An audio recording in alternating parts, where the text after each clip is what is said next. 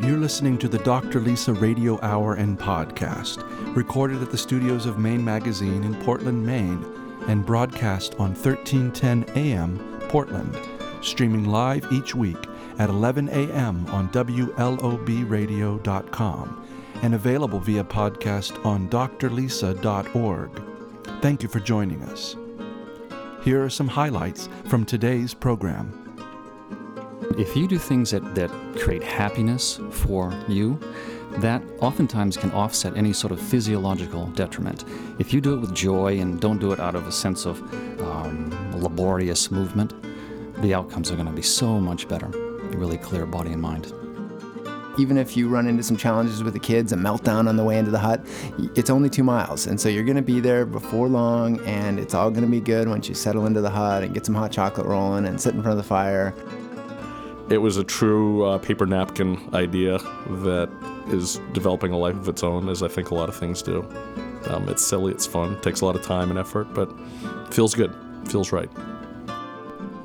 The Dr. Lisa Radio Hour and Podcast is made possible by the support of the following generous sponsors: Maine Magazine, Tom Shepard of Hersey, Gardner, Shepard & Eaton, Mike LePage and Beth Franklin of Remax Heritage, Robin Hodgkin at Morgan Stanley Smith Barney, Dr. John Herzog of Orthopedic Specialists of Portland, Maine, Whole Foods Market, and Akari.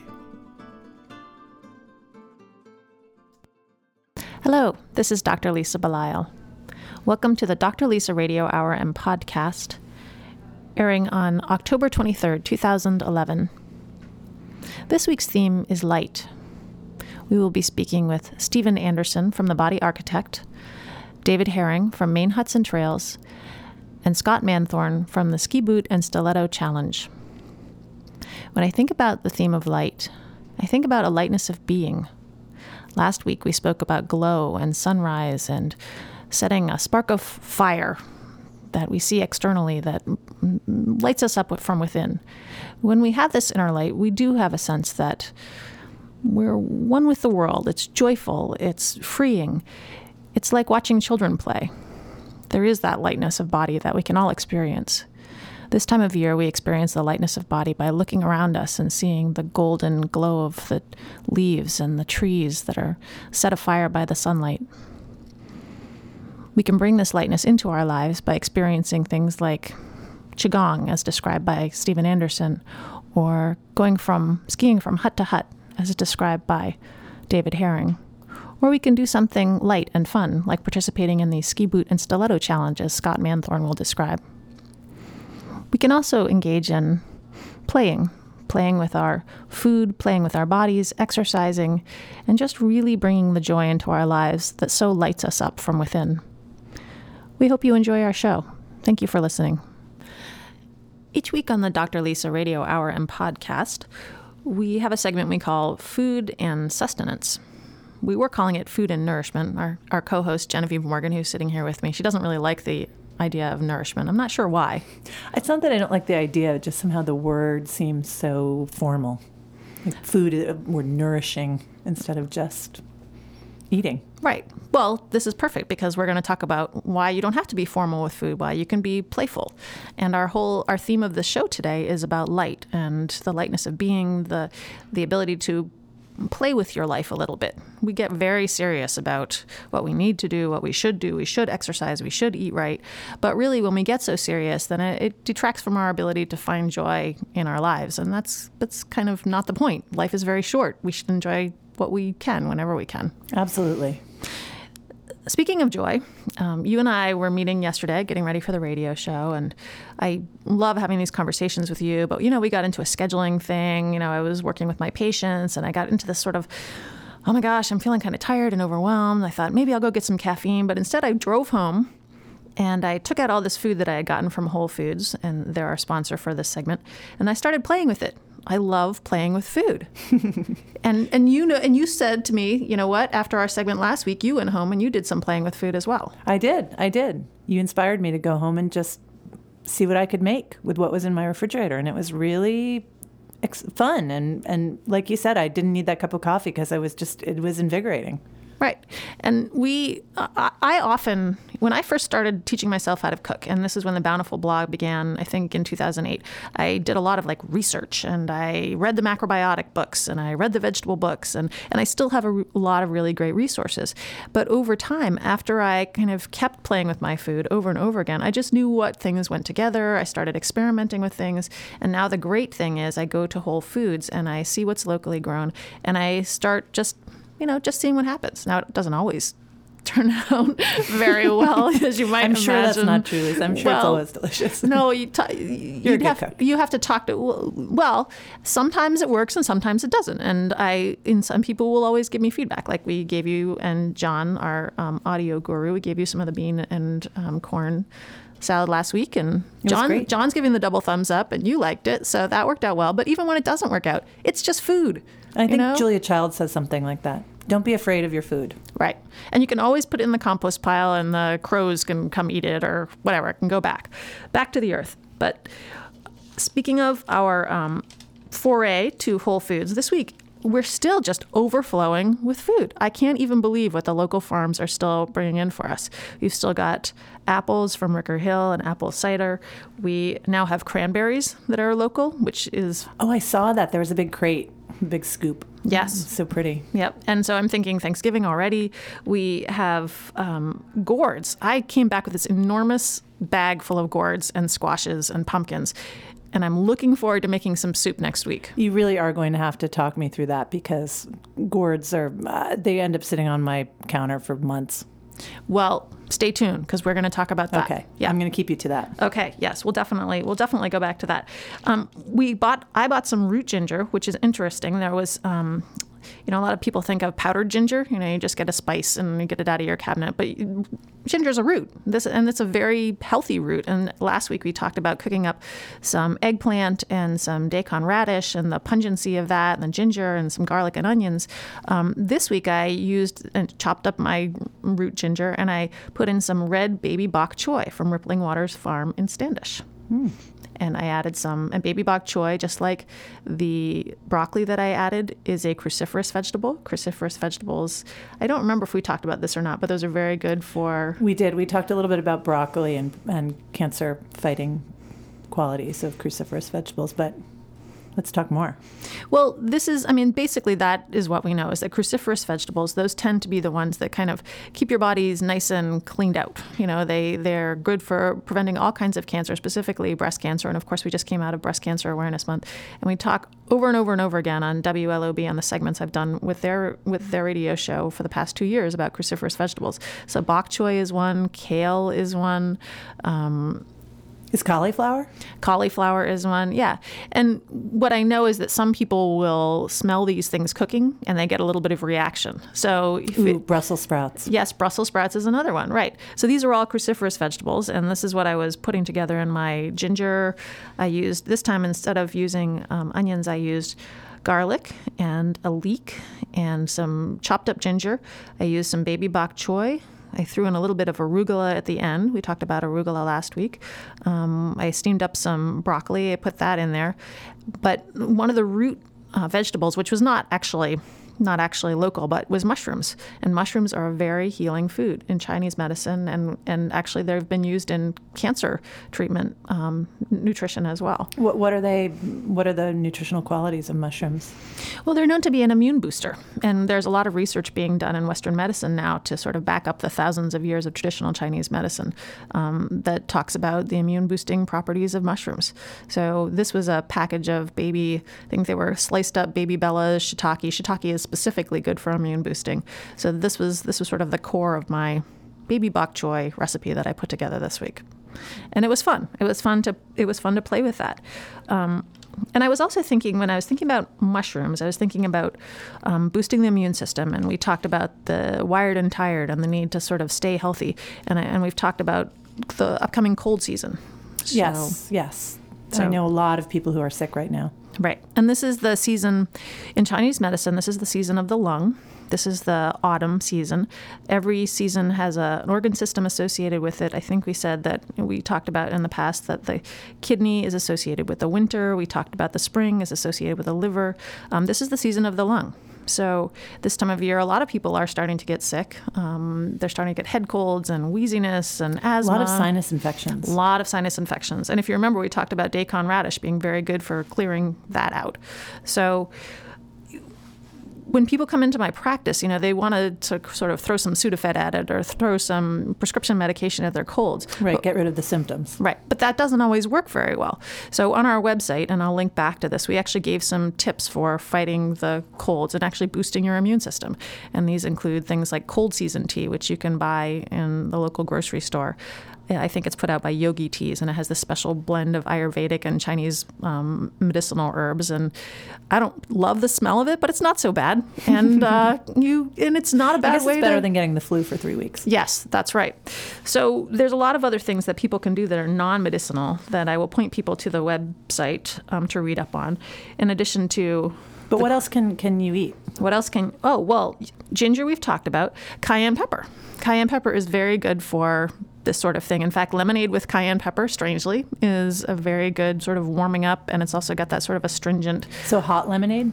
Yes, I would say warm. Don't want to burn your tongue. You also want to add in, if you're trying to fight off a cold, or I have some patients who have cancer, and I'm trying to get them to boost up their immunity. I try to get them to eat brown rice on a regular basis, other whole grains. I try to get them to cut down on the dairy products that are in their diets and increase their antioxidant and vitamin-rich foods, which is usually fruits and vegetables. What effect do the dairy products have on respiratory and sinus?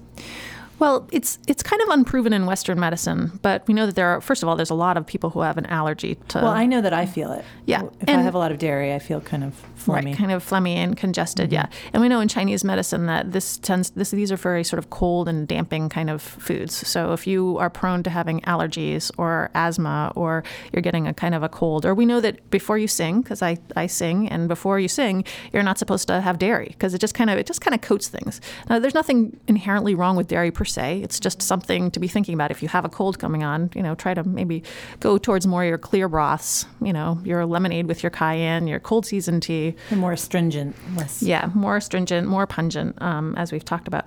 Also kind of interesting, you can use, there's a lot of people have used Vicks Vapor Rub. This is an old-fashioned, old-timey recipe. Put a little Vicks on your chest. Well, there is some method to that madness. Your grandma might have been right. I don't love specifically the Vicks Vapor Rub. I like Tom's of Maine because they're more of a natural product. They're not petroleum-based, but you can put a little bit of that on your chest. Another old-fashioned remedy is to put some on your feet and wear some socks, especially if you have a cough. So I don't know if it works or not. I think, it's worth trying. Why not? It's not going to hurt you. What about horseradish? Well, that's very sort of pungent, and that can kind of bring things to the surface. So that would probably work as well. And the season of the lung in Chinese medicine, in fact, I was just teaching the Dragon's Way class last night, which is a Qigong-based and Chinese medicine-based class, and we were talking about the spicy thing. And so, if you're getting a cold, then you go to a place like Zapoteca here in Portland, or you go to El Rayo, and you have some Mexican food. And load up on the hot. Exactly. Get things moving in you. So. And I think that's really, also, it's just kind of a fun way to deal with this bogged down, phlegmy feeling. It's a way to sort of bring lightness back into yourself. And again, we're talking about light this week. So it's true, yeah. I mean, that is probably one of the most significant feelings you get when you have a cold, or when winter's coming and you're starting to feel that chilly, cold season. You just feel bogged down. Right. Things are moving slowly. Yeah. So doing things that are fun, and remembering that there is light for many hours of the day still, whether you're going to maybe learn something like Qigong, as Stephen Anderson will talk about, or maybe you're going to go out on the Hudson Trails, or maybe you're going to be doing ski boot and stiletto challenge. I mean, any of these things add lightness. And another thing that we can do is we can eat Dr. John's Brain Ola. And I just wanted to bring this up. I know it's a little random, but Dr. John Herzog is our newest sponsor for the Dr. Lisa Radio Hour. Yay. And he's a very funny guy to talk to. He's in Falmouth. He's an orthopedic guy, but he has an interesting view on medicine. He's going to come in and talk to us, actually, not because he's a sponsor, but because he's really interesting. And he's funny. He makes granola. Except he calls it Brainola. He's all about the plant-based diet. His slogan is, feed your mind, not your behind. That is true, because granola has quite a bit of a calorie punch. Yes, and he doesn't want that. He wants you to continue to be light. So we welcome Dr. On John. the scale. On the scale, exactly. We welcome John as one of our sponsors. We love our sponsors, as we've talked about many times. We welcome the people that are coming in this week to talk to us about various ways of bringing lightness into our lives. And thanks again for being here with us, Jen. Oh, I'm so pleased. Thank you for having me, Lisa. This portion of the Dr. Lisa Radio Hour and podcast has been brought to you by Whole Foods Market of Portland, Maine. For more information on our hosts, production team, Maine Magazine, or any of the guests featured here today, visit us online at drlisa.org.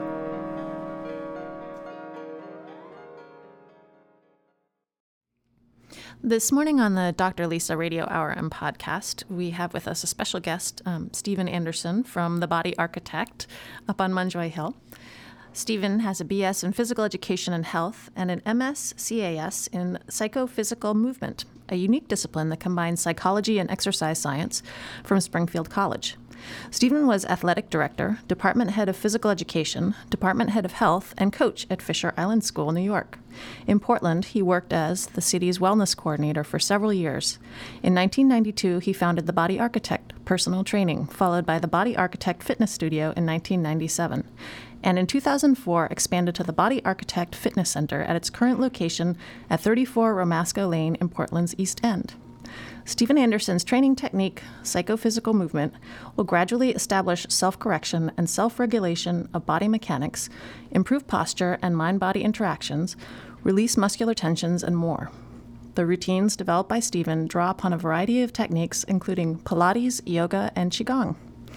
Good morning, Stephen. Good morning, Lisa. How are you? I'm great, and we have with us, I believe, your old friend, Genevieve Morgan. Yes, she is. Hi, Look at Stephen. that. Good morning, Genevieve. Now, Stephen, I'm so fascinated by the work that you do because you and I have had conversations before. You know that the type of work that I do in my medical practice has to do with Chinese medicine and Qigong. Today, we're talking about light. That's the focus of our show. There's a huge relationship between light and Qigong, and we were talking about that before we came on air. Mm-hmm. Give me some thoughts. Well, the thing I like about light in reference to Qigong is taking in sort of these gentle movements. And when you take in light and you take in warmth, that sort of expresses out to others as well. So when you start moving gracefully and your presence sort of lifts the boats of everyone else around you. So I like that. And as people start moving more gracefully, they hang on to their energy and they spend it wisely. And I've been to your studio, and this is Genevieve and I were talking about this. It's beautiful. There's windows everywhere. There's a sense of airiness and yet solidity. It looks out not only to Portland's Back Bay, but also towards the water. Did you do this on purpose? We did. When we first saw the space, we thought it would be just a perfect healing environment. So there was windows on four sides. We mirrored a lot of the surfaces to bring the outside in. So our intent was when people stepped off the elevator was to do something healthy, whether that was through exercise or sitting on the couch and reading the paper. We just wanted to create a healthy environment where they would feel good when they came in. I think it's really interesting that both of you look at exercise from a healing perspective, because most people look at exercise as just a way to get fit and build muscle. But you have a very different idea about that. I do. The most important thing for me is for people to feel good, their breath, their posture, and their alignment, essentially. So if they're focusing on those things, and we've talked about mindful movement, if they're in the moment exercise and doing the correct body mechanics, and I try to teach those mechanics that are interrelated and not isolated, so it mimics the way the body naturally moves on the outside. And then those people just pick up the side benefits of strength and flexibility and cardiovascular. But if they focus on the feeling good aspect first, to me, that's perfect. Which is what I notice about my running. I'm a runner. I go out every morning and they'll say, oh my gosh, you work so hard. It's so hard. It's so hard. And I say, but that's not really why I do it. I wake up, I see the sunrise, I run around and look at the ocean. And I think that is the thing, is it's playing. You really want your body to be able to play. Truly. And if you do things that create happiness for you, that oftentimes can offset any sort of physiological detriment. If you do it with joy and don't do it out of a sense of laborious movement, the outcomes are going to be so much better. Really clear body and mind. Is that why people like sports so much, playing games? I think they do. There's a couple of things. They have that camaraderie of being with others, and there's personal performance, but then that's woven in with everybody else. So it takes collectively everyone to do their best so the whole can accomplish. And that's a nice analogy for exercise as well. Do you see that when you help people align physically, it enables them to align emotionally, spiritually, and come back to where they need to be in their lives? Most definitely. That's a perfect question. Oftentimes when I'm sitting down and speaking with people before we start, a lot of these issues come up. And we're about holistic and looking at the entire person, because you really can't fragment or segment the person. I call it, again, exercise in the moment. So there are so many issues that people may want to work on. But if we start with the physical part, I oftentimes see that the other health aspects tend to fall into place. So it really is sort of physical therapy. I'm almost like a health counselor when I'm out there. And I think my background in psychology and counseling helps as well. So when they're doing that and they're in the moment, they're not worrying about preparation of their next meal or paying their bills. They're really there for them, and healing really takes place. Which certainly is a very Eastern idea, is the mindfulness and being present, and it's something that in this country sometimes we have difficulty with because we're very distracted by so many different things. So do you find that if you are able to at least give them 20 minutes of in the moment at your gym, then they can leave and do this on an ongoing basis in their lives? Yes, because we have many busy professionals, and we really have to weave this into their lifestyle. So it doesn't need to go by certain numbers or time, essentially. I tell people that it's all about the quality of the movement. So if you give me a particular amount of time, I just fill that time up with the best movements for that individual. So everything counts, essentially. Then they take that information, and there's residual. So I want to make sure that anything we do behind those doors is usable on the outside. So that's why the term functional training is such a buzzword now. But truly, to be functional, when you step out so that you can use it in your everyday situation, to me, that's sort of the ultimate program. Stephen, when you watch children playing, not necessarily in a competitive sports arena, but just playing tag, or they have such a lightness and agility in their body. And it's I know it's something that I strive for in my yoga practice, this sense of lightness in your body. And it's something that you really teach in your fitness center. Can you speak to that? That's a very good point, because often I will use children, sometimes babies, as examples of perfect movement. They're doing functional training in their play. So it's very fluid. They're very happy. So I think we kind of take it a little too serious and really don't have to, so we can lighten up in terms of our attitude towards exercise and be more playful. When we're doing that, essentially, then our bodies like that. That inner child really, really comes out. So I think it's very important that we take lessons from our children as well. And when we're moving lightly, like I've been speaking about, we really hold on to our energy. We don't really waste it, because with the demands of life, there's so many things to put your energy on. So you want to make sure you do that wisely. Fortunately, in my generation, I never thought I'd be saying those words, but we didn't have all the video games and all the other distractions, so all we had were movements outdoors. When we would come home from school, we just played sports all the time. And so that sort of got me in a certain direction. But there's also an interesting story about that. Growing up in northern Maine, my family, they were big hunters, and my father was a Maine woodsman.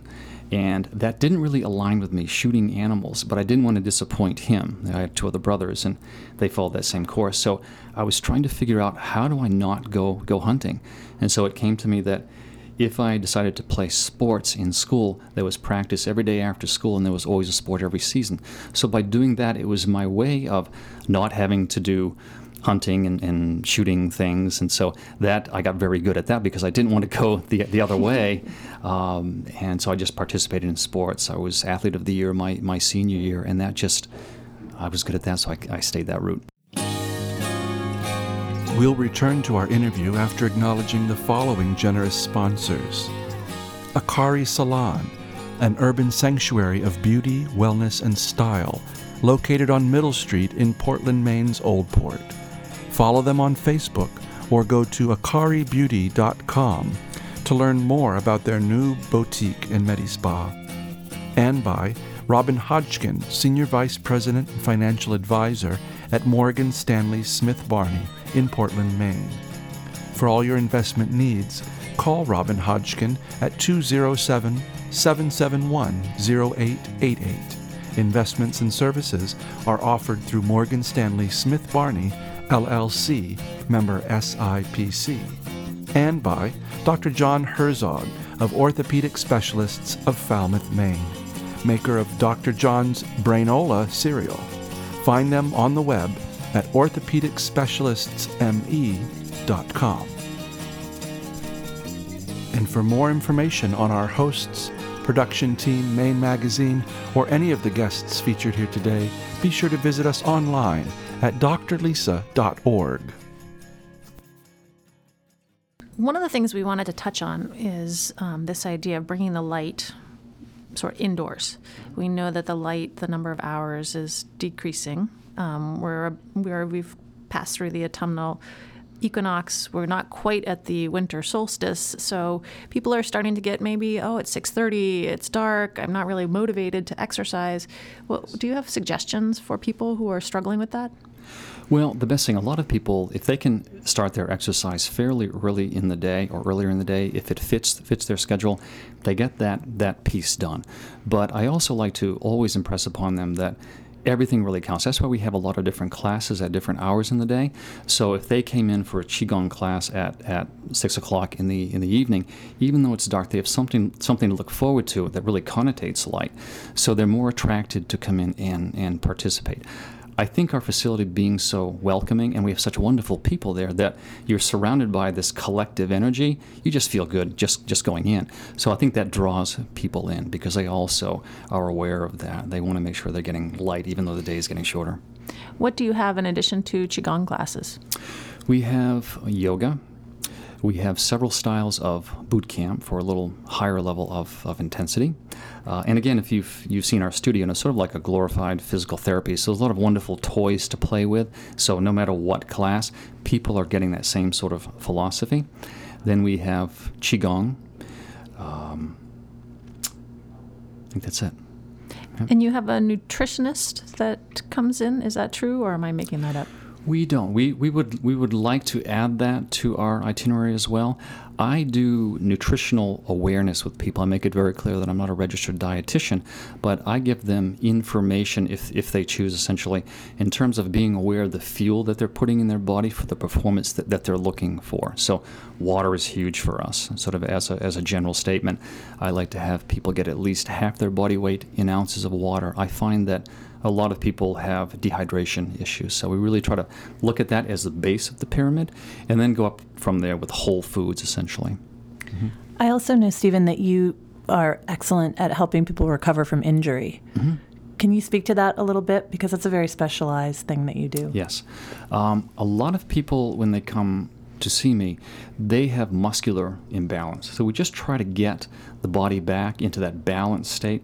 So when I talk about posture, we want to exercise from a state of good posture every time. So we set people up, we talk about how they should move from the center outward, essentially. So if we can place people in an adequate environment, the body will take over and will help to heal. So breath is so important. Oftentimes I'll say that during the course of this session, you may take a couple of hundred deep breaths. That in and of itself is tremendous. And then just going through proper body alignment and getting the right muscular strength, essentially. So because if a muscular system is off, it can pull on the skeletal system, so it has this chain effect. If we can go back to the root of the problem and get the body responding the way it was designed originally, then it sort of tends to take care of itself. In past shows, we've talked about the idea of a kidney qi deficiency, and so this underlying, Marcelle Pick came on and she wrote the book called Are You Tired and Wired? Exercise does tend to be a little draining, and the kidney qi is so important, the kidney energy, that really basic energy. Yes. How can you help people when they're completely drained by the stresses in their lives, but also need to exercise? What are your recommendations? Oftentimes I see a lot of people, they overtrain. And health and fitness are two different categories. So oftentimes people will sacrifice their health for their fitness. And they really have to go kind of hand in hand or complement one another. others. So I tell people, you have this bank account of energy, you want to spend it wisely. If you spend it too much, you'll have nothing left at the end of the day. So by moving correctly with that alignment, they're really saving their energy. Then by throwing in some specific Qigong exercises designed to get the energy flowing to certain body parts, essentially, that's really helpful. But everything is also linked to an emotion. So again, if I can get them feeling good, they will make better choices in their life, no matter what that is, whether it's eating or their relationship with their loved ones. And then that also has a great healing effect. You mentioned yourself. You do yoga once a week. I do. And yes. You talked about how you got very, very strong, and Dr. May said, okay, you're a little bit too strong. Yes. You're not quite flexible enough. Yes. Is this a problem that's more male than female, do you think?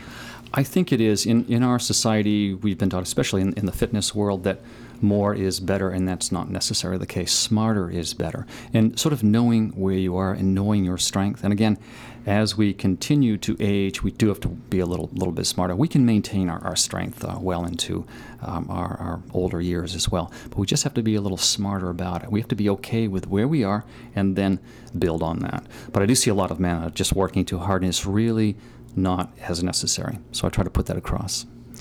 Do you have any differences in the way that you approach male and female training, or is it really just very person-based? Yeah. It's very individual, and the information in terms of how the body aligns and how it moves can be very similar. So I just basically try to get them back in their original intention, then move correctly from there. Original intention. What does that mean to you? What does that word mean? Original intention is the way the body was designed to sort of move properly through space and have the energy flowing through it. Through living, we tend to contort our body slightly, and the body only works on hierarchy. It just really wants to survive. So it lets you get away with so much improper movement, but eventually there's a price to be paid. So the sooner that we can uncover that and get back into original intention, the way the body was designed, and when you're in that original intention, energy courses through your body, you're feeling good, you're moving fluidly, and life feels pretty good. And light. And very light as well, yeah. Stephen, how can people learn more about the work that you're doing and the Body Architect? Probably the best way is to look us up on our website, thebodyarchitect.com. It gives sort of a virtual tour, and it will go over a lot of our different philosophies and the features and the classes that we offer. Then we just welcome people to come on up and take a tour. We're a no-pressure club, so they just walk around. If it fits for them, it's great. I think we've learned a lot today. We're leaving, all of us, feeling a little bit lighter for the conversation with you, Stephen. Thank you so much for coming in today. Thank you for having me. And we wish you all the best. You're doing great work at the Body Architect, you and Antonia, and I think there are a lot of lessons that people could be learning for the type of work that you're doing. So I hope people take a chance to look at your website, maybe go visit you and see what you have to offer up there. Thank you so much. Now we have our Maine Magazine Minutes, hosted by Genevieve Morgan of Maine Magazine. Thanks, Lisa. I'm really excited today because we are welcoming into the studio David Herring from Maine Hudson Trails. He is the executive director, the first executive director of Maine Hudson Trails, and has served in that capacity since 2005. Over the last 5 years, Maine Hudson Trails has built and opened 3 backcountry lodges and more than 50 miles of non-motorized trails for free year-round use by the public here in our beloved state. Nearly 10,000 people have visited the Hudson Trails since the first hut, Poplar Stream Falls, opened in 2008, including our very own Sandy Lang, who skied hut to hut last winter and wrote about it in our upcoming issue, which will be coming out at the end of this month. So welcome, David. It's so nice to have you here. Thank you. It's great to be here. I wanted to start off by asking you, what was the inspiration for building huts in Maine? Well, it's kind of a long story, but to boil it down, I think that the concept was to create a nature-based tourism destination in Western Maine, so that we could bring economic development to the region and create jobs, but also draw upon the strengths of the region being its natural resources. And our founder, Larry Warren, who has been involved in lots of activities, economic development and otherwise in Western Maine, and in particular in the Sugarloaf area, started kind of talking this idea around of a hut-to-hut system decades ago, honestly, and started to just generate excitement amongst friends and business people in the area. And over the last 5 or so years, it's really taken off with the hiring of staff and building of huts and trails and attracting people and all that. Now you have 3, am I correct? Correct. Yep. Our vision is for up to 10 or 12 and 180 miles of huts. 180 miles of trails with huts along the way. But we currently have 3. Yep. How far apart are they? They are about a day's hike or ski apart, which typically means about 10 to 12 miles between them. But it's important to note that they're really accessible in that each hut essentially has its own trailhead, which is typically 2 to 2.5 miles from that hut. So you can do just into the hut from the trailhead in a nice short trip, or you can do hut to hut if you want longer trips. Well, this is really exciting, don't you think, Lisa? Because we are talking about light in our show today. And one of the ways that people can get exercise in winter is to go out and actually enjoy the outdoors, which you make much more accessible. Sandy's article was all about cross-country skiing hut to hut, but I know there are many other sports you can do and many other ways you can get to the huts. Yep. Yeah, I think the unique thing about our system here in Maine is that it's multi-season and multi-sport. So you can use it in all seasons and use it using many different means of access to get there. So in the winter, primarily people are skiing, cross-country skiing and snowshoeing, but also hiking on groomed or ungroomed trails. And in the summer and fall, people are hiking, they're mountain biking, they're paddling. Those are kind of the primary uses that people are using the system. And winter, honestly, February, March they are our busiest months. So when you talk about getting out and being active in the winter, that's when most people are using the system. Well, we actually have more sunny days in the winter than we do in the summer, which is something that a lot of people in Maine don't know. But Lisa is shivering here beside me thinking, oh, that sounds so cold.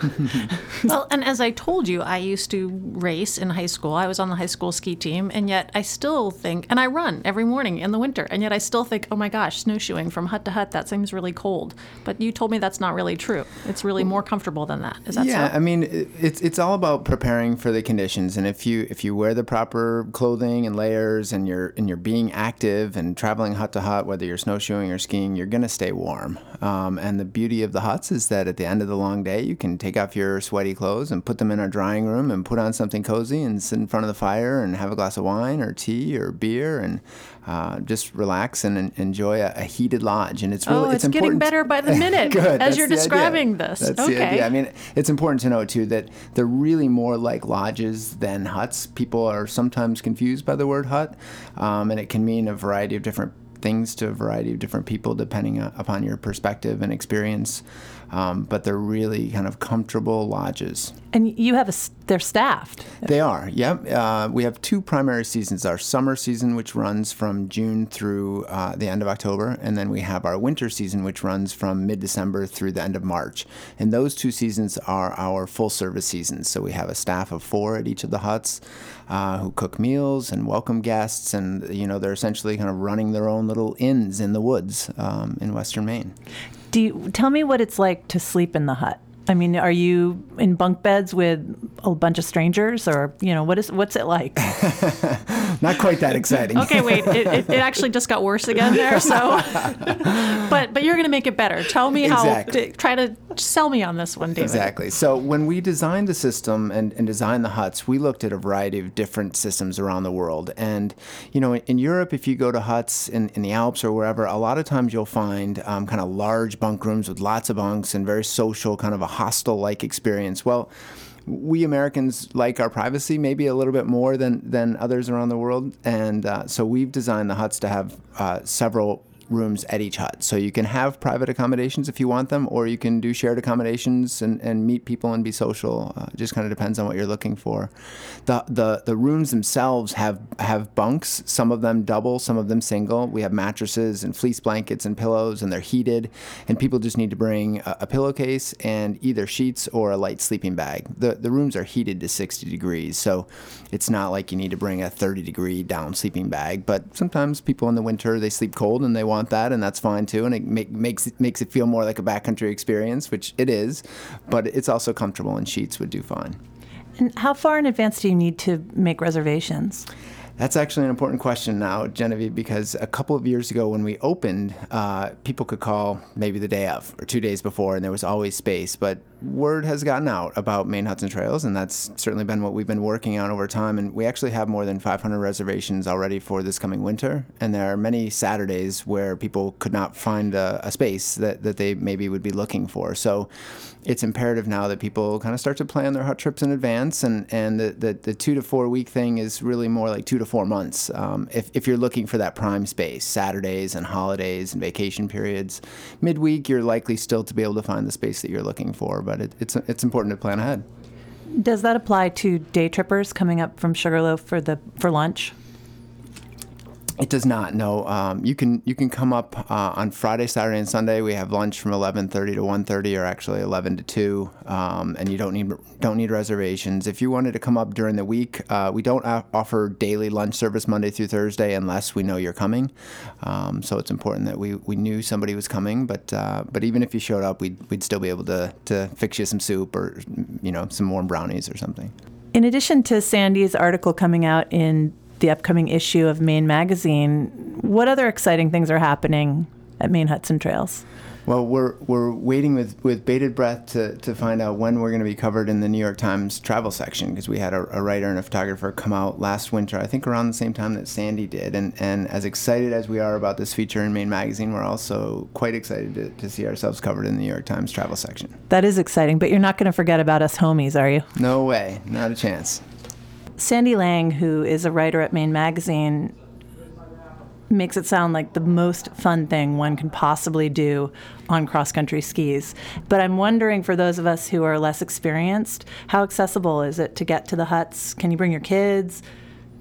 Definitely. It's very accessible. I mean, that's kind of a big part of why we designed the system the way we did. We wanted to try and create outdoor experiences for everybody, but especially for the general recreationist. So for people who maybe haven't done big backcountry ski trips in Colorado or wherever, it's accessible. You can rent skis at a local shop or at the Sugarloaf Outdoor Center and head to the trailhead, and in a couple of miles you'd be at a hut. And especially our Flagstaff Lake hut, it's a little bit less than 2 miles in from the trailhead, and there's very little elevation gain. There's some really nice views, and we found that, and I have a young child, and lots of my friends have young children. We found that that's a great place to bring young kids, and it's kind of a great introductory to the hut system and to being outside in the winter. Because even if you run into some challenges with the kids, a meltdown on the way into the hut, it's only 2 miles, and so you're going to be there before long, and it's all going to be good once you settle into the hut and get some hot chocolate rolling and sit in front of the fire and relax. And it's important that kids have those kinds of experiences early on in their lives that are positive with the outdoors to create the connection that will want them coming back and get them coming back outdoors. Which we actually talked about in a somewhat different way with Stephen Anderson. He was talking about the importance of play and exercise and letting children sort of feel this lightness in their body, and he was connecting it specifically to sports, but you're talking about this with regard to the outdoors as well. Definitely. One of the really cool things that you'll see at the huts, and I had this experience this summer with a niece and a nephew of mine. We went up there, and their parents stayed at home with some other family members, and I took them up there, and over the course of a couple hours, the adults were kind of hanging out in the dock or inside reading or whatever, and the kids were honestly just kind of having unstructured playtime, and it was incredible to watch them kind of running around outside and kind of just taking part in unstructured playtime outside and having a great time and just making up games, and I just think that there's less and less of that going on these days, and we think it's crazy important for kids to have those experiences, and I think the system really creates those opportunities for people because it's accessible, because there's people out there, and because we have the huts there. Important for kids and adults. Definitely. David, I'm a little scared. Are there wild animals out there? Well, yes, but you don't need to be scared. More often than not, people may not realize this, but the wild animals are much more afraid of us than we are of them. But that being said, you will have an opportunity potentially to see moose. People oftentimes see moose along the shore of the lake or in boggy areas. There are black bears, as there are all over Maine, but there's also beavers and eagles and loons and all sorts of things, lots of birding. Now, not many people know that Maine Hudson Trails is actually a nonprofit organization and that you do rely on donations and volunteers as well as your paid staff and reservations. So how can people, if they want to get involved or if they want to do something for Maine Hudson Trails? Well, you can start by going online, just like any nonprofit business these days. We've got a good website, I think, and there's lots of opportunities for people to get involved. There's volunteer days almost monthly. We'll have something going on. In fact, this month we've got 2 volunteer days coming up on the weekends. They're wood stacking days. The old New England proverb is that wood warms us 3 times: when we stack it, when we split it, and when we heat it or use it. And so people will have the opportunity to take part in those first 2 ways. This coming weekends coming up. So there's volunteer days. There's volunteer days in the summer to work on the trails or in the huts. There's membership. You can become a member, and there's lots of great benefits of becoming a member. You get free use of canoes and kayaks at Flagstaff during the summer, and you get discounts on lodging and invites to our free barbecue in October, and lots of great ways to kind of be part of an active outdoor community who cares about what we're doing. And then, of course, you can consider Maine Hudson Trails in your philanthropic giving if that's something you're inclined to do and of the means to do. You can certainly do that. We've got a Trails Appeal going on right now through the end of the year, and we're almost half the way to our goal. So you could go online and take a look at that and see what you could help us create. Right, and every dollar builds another hut, right? Yeah, kind of. Every dollar times a certain number. David, what's the easiest way to make a reservation? You could do it 2 ways. You could do it online at mainhuts.org, and all the information is on there. But if you'd rather speak to somebody about Maine Huts, you can certainly call our reservation line. We've got a staff person there ready to answer your questions and help kind of customize your trip and talk you through kind of where to go and where to start and how to prepare and all that kind of stuff. We want to make it really easy, so online or over the phone. Well, it sounds like a great way to add a little lightness to those dark winter months. We think I'm gonna get Lisa out there on snowshoes. Just you wait. Listen, I've been out on snowshoes. I've lived in Maine most of my life. I know what this is all about. I'll go, I promise, especially since you were talking about brownies. But thank you. Thank you so much for coming in, David. Thank you. For more on Maine Hudson Trails, read Sandy Lang's article, Cross Country Carrabassett, in the November-December 2011 issue of Maine Magazine. Or visit us at mainmag.com.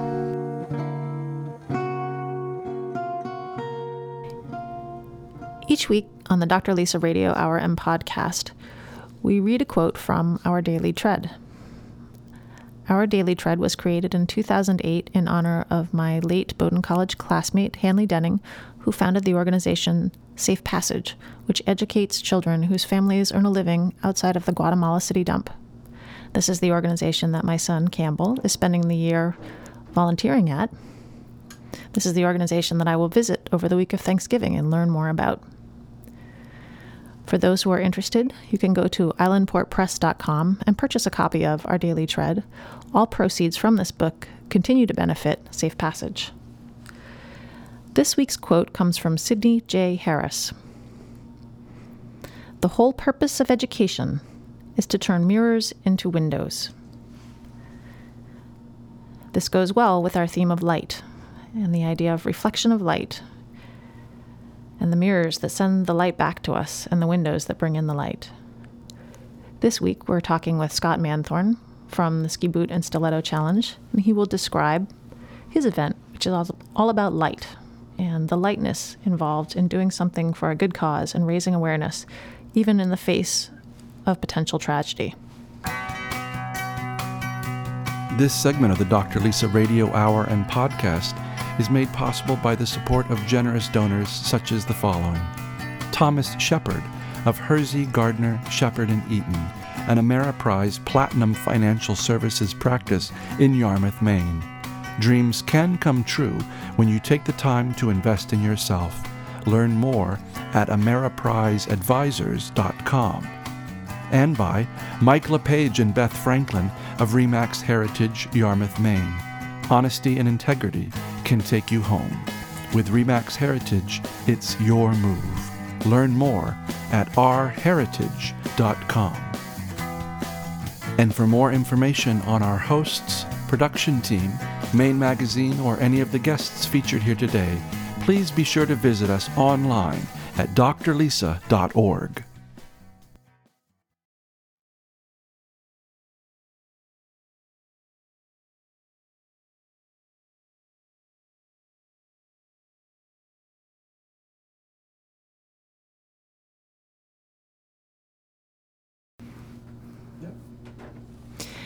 Each week on the Dr. Lisa Radio Hour and podcast, we have a segment we call Give Back, because we recognize that there is a correlation between individual health, community health, family health, and the health of the world around us. Today we have Scott Manthorn, who is the creator of the Ski Boot and Stiletto Challenge. This unique fundraiser has become an annual event. Each year, they choose local charities to benefit. Their goal is to promote each, bring the community closer, and have fun in doing so. Scott, thank you so much for coming in today. Thank you for having me. I'm fascinated by this ski boot, stiletto. I've run in a lot of races. I have never worn stilettos. Today I'm wearing heels, but I wouldn't run in them. Wouldn't necessarily run in any sort of ski boots. And Jen Morgan, who's sitting next to me here. I would definitely not run in ski boots. Right. So or stilettos. Exactly. So what's the deal? What was the brainchild here? Who was coming up with this? Well, I don't think any idea is original, but I was surfing the internet looking for something fun to do in Maine to raise money, and came across a stiletto race being held in, I think, Washington, D.C., and I thought how fun that would be to do up here in Maine. Scott, tell me about the organizations that are being benefited by the Ski Boot and Stiletto Challenge. So we have 3 organizations, 2 local, 1 national. The national is Lift Up Foundation, based in Charlotte, North Carolina. That's an organization that helps to support families of children that have pediatric cancer. The second one is Stepping Stones, which is a subset of MAPS worldwide. And that's a local organization that helps support families in need. And the third is PLGA, which is an organization that helps support pediatric cancer research, and that's more specific in the brain area for children. And for you, one of these has a personal link. Lift Up Foundation is an organization that was created by a friend of mine named Amy Potvin down in Charlotte. Her daughter, Ellie, was diagnosed with stage 4 cancer in 2008. She battled for 2 years and lost the battle, passed away last June. And I've had a personal connection with them, and this is why I picked them as one of the 3 charities for the event. Ellie's the same age as your daughter, Alexandra. Yeah, Ellie and her twin sister, Grace, were born October 31st, so they've got a tough date to deal with here in another 2 weeks. That was one of the reasons, I think, why I had that personal connection between her and myself. Really impressed at how you've brought so much lightness and joy to a very somber topic, and my heart goes out to that family in Charlotte. As does mine. Scott, you alluded to your daughter, Alexandra, and of course you've been coaching my daughter, Sophie, along with Alexandra for the last few years. They're both 10. Mm-hmm. You also talked about the importance of understanding what's real and what's, important in the world and children. Our theme this week is light, and we talk about playfulness. Tell me how this Ski Boot and Stiletto Challenge, tell me what this is going to look like and how this is going to embody this theme of lightness. Well, I think everyone will be laughing, for one, so there's some light for you. The event is going to be 100-yard dashes in your choice of ski boots or stilettos. It'll go by pretty quick, and we'll try and utilize that 1-hour window to raise a little bit more awareness and funds for these 3 foundations, and then go and party to last kid picked afterwards. I think over the last 6 months or so that I've been advertising it, it's one of these events that is going to provide continuous momentum and interest, not only in what we're doing, but in these other entities, so we get to talk about them the whole time, before, during, and after. And I think that's probably as important as the event itself.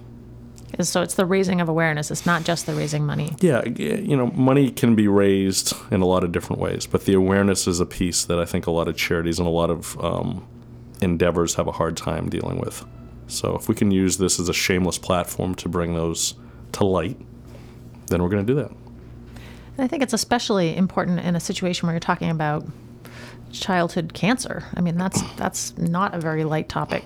It's not, and we come from a town that's had a few tragedies. Another one of Sophie and Alexandra's soccer teammates had their mom pass away 2 years ago to cancer, and so it's rampant around us. It's the silent killer that I don't think anyone likes to talk about, but everyone is touched by in some way, shape, or form. Yeah, it is interesting. As Scott's talking about this, I've lived in Yarmouth for a good portion of my life, and we seem to have had more than our fair share of not only childhood cancers, but very young parent cancers. And it's very challenging as a parent to try and have this conversation with your children and yet not scare them. Right.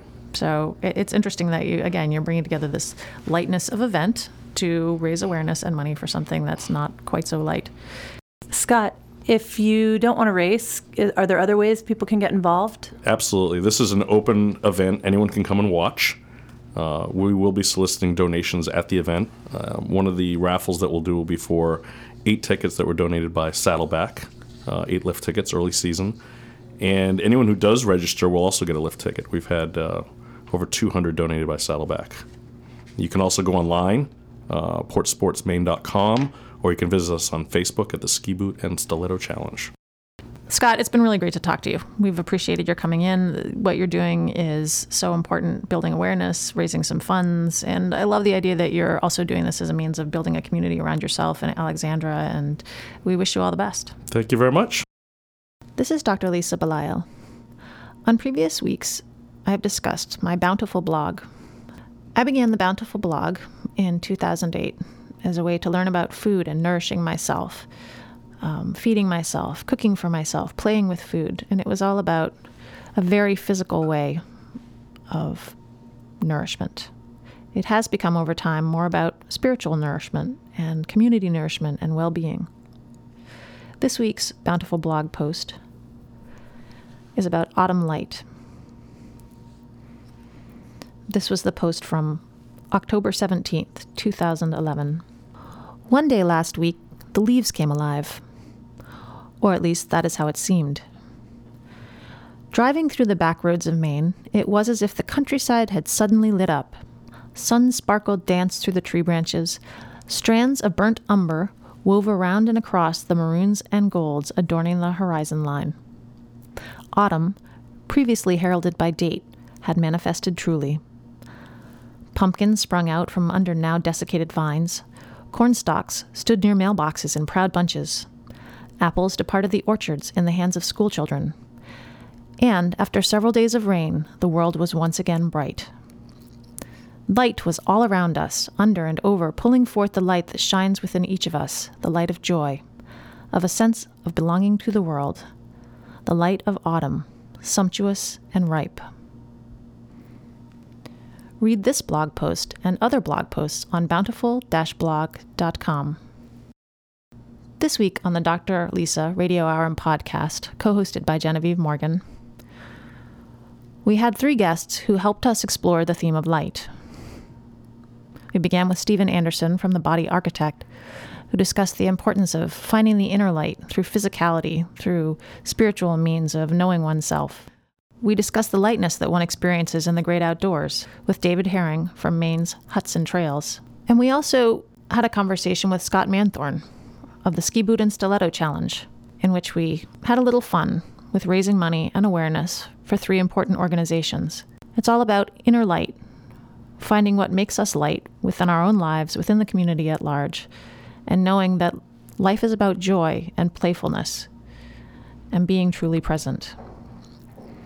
Life is about the light in autumn. This is Dr. Lisa Belisle. Thank you for being a part of our world. May you have a bountiful life.